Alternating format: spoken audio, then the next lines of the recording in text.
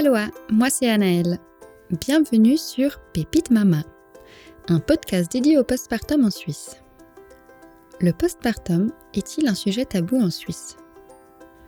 Le ressenti peut être très différent d'une femme à l'autre.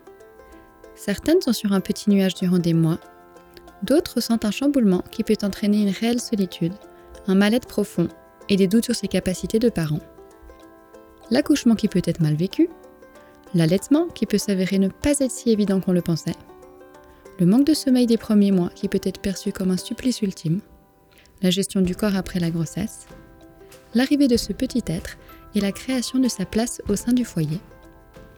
Ce sont les nombreux sujets que nous allons aborder ensemble. Car oui, les suites de couches sont encore trop négligées dans notre pays et les futures mamans mal informées de ce qui les attend. Se créer un cocon de personnes bienveillantes autour de soi est primordial afin d'être accompagnée lors de cette transition. Je suis maman d'un petit garçon né en 2019 et j'ai expérimenté avec mon conjoint ce que représente l'arrivée pas toujours simple d'un bébé, la solitude, la fatigue, les épreuves, mais également l'amour inconditionnel pour ce petit être.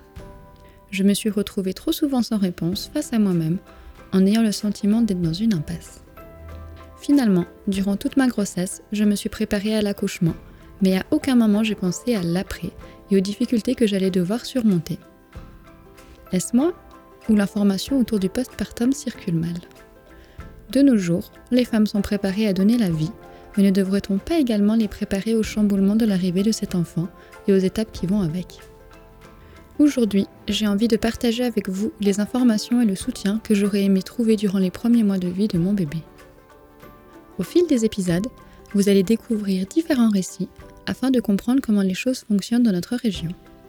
Et également, tenter de découvrir ce qui pourrait être mis en place afin de soutenir les futurs parents. Ce sera aussi l'occasion de se plonger dans ces histoires incroyablement passionnantes et bouleversantes. J'espère que ce podcast vous aidera, vous conseillera et vous rassurera, car même si chaque expérience est différente, je suis persuadée qu'au moins l'une d'entre elles vous parlera. J'espère aussi que ce podcast aidera à construire une belle communauté de soutien entre parents, qu'ils viennent d'accueillir un enfant ou non, car finalement, le sujet nous concerne tous. Bienvenue et bonne écoute sur Pépite Mama.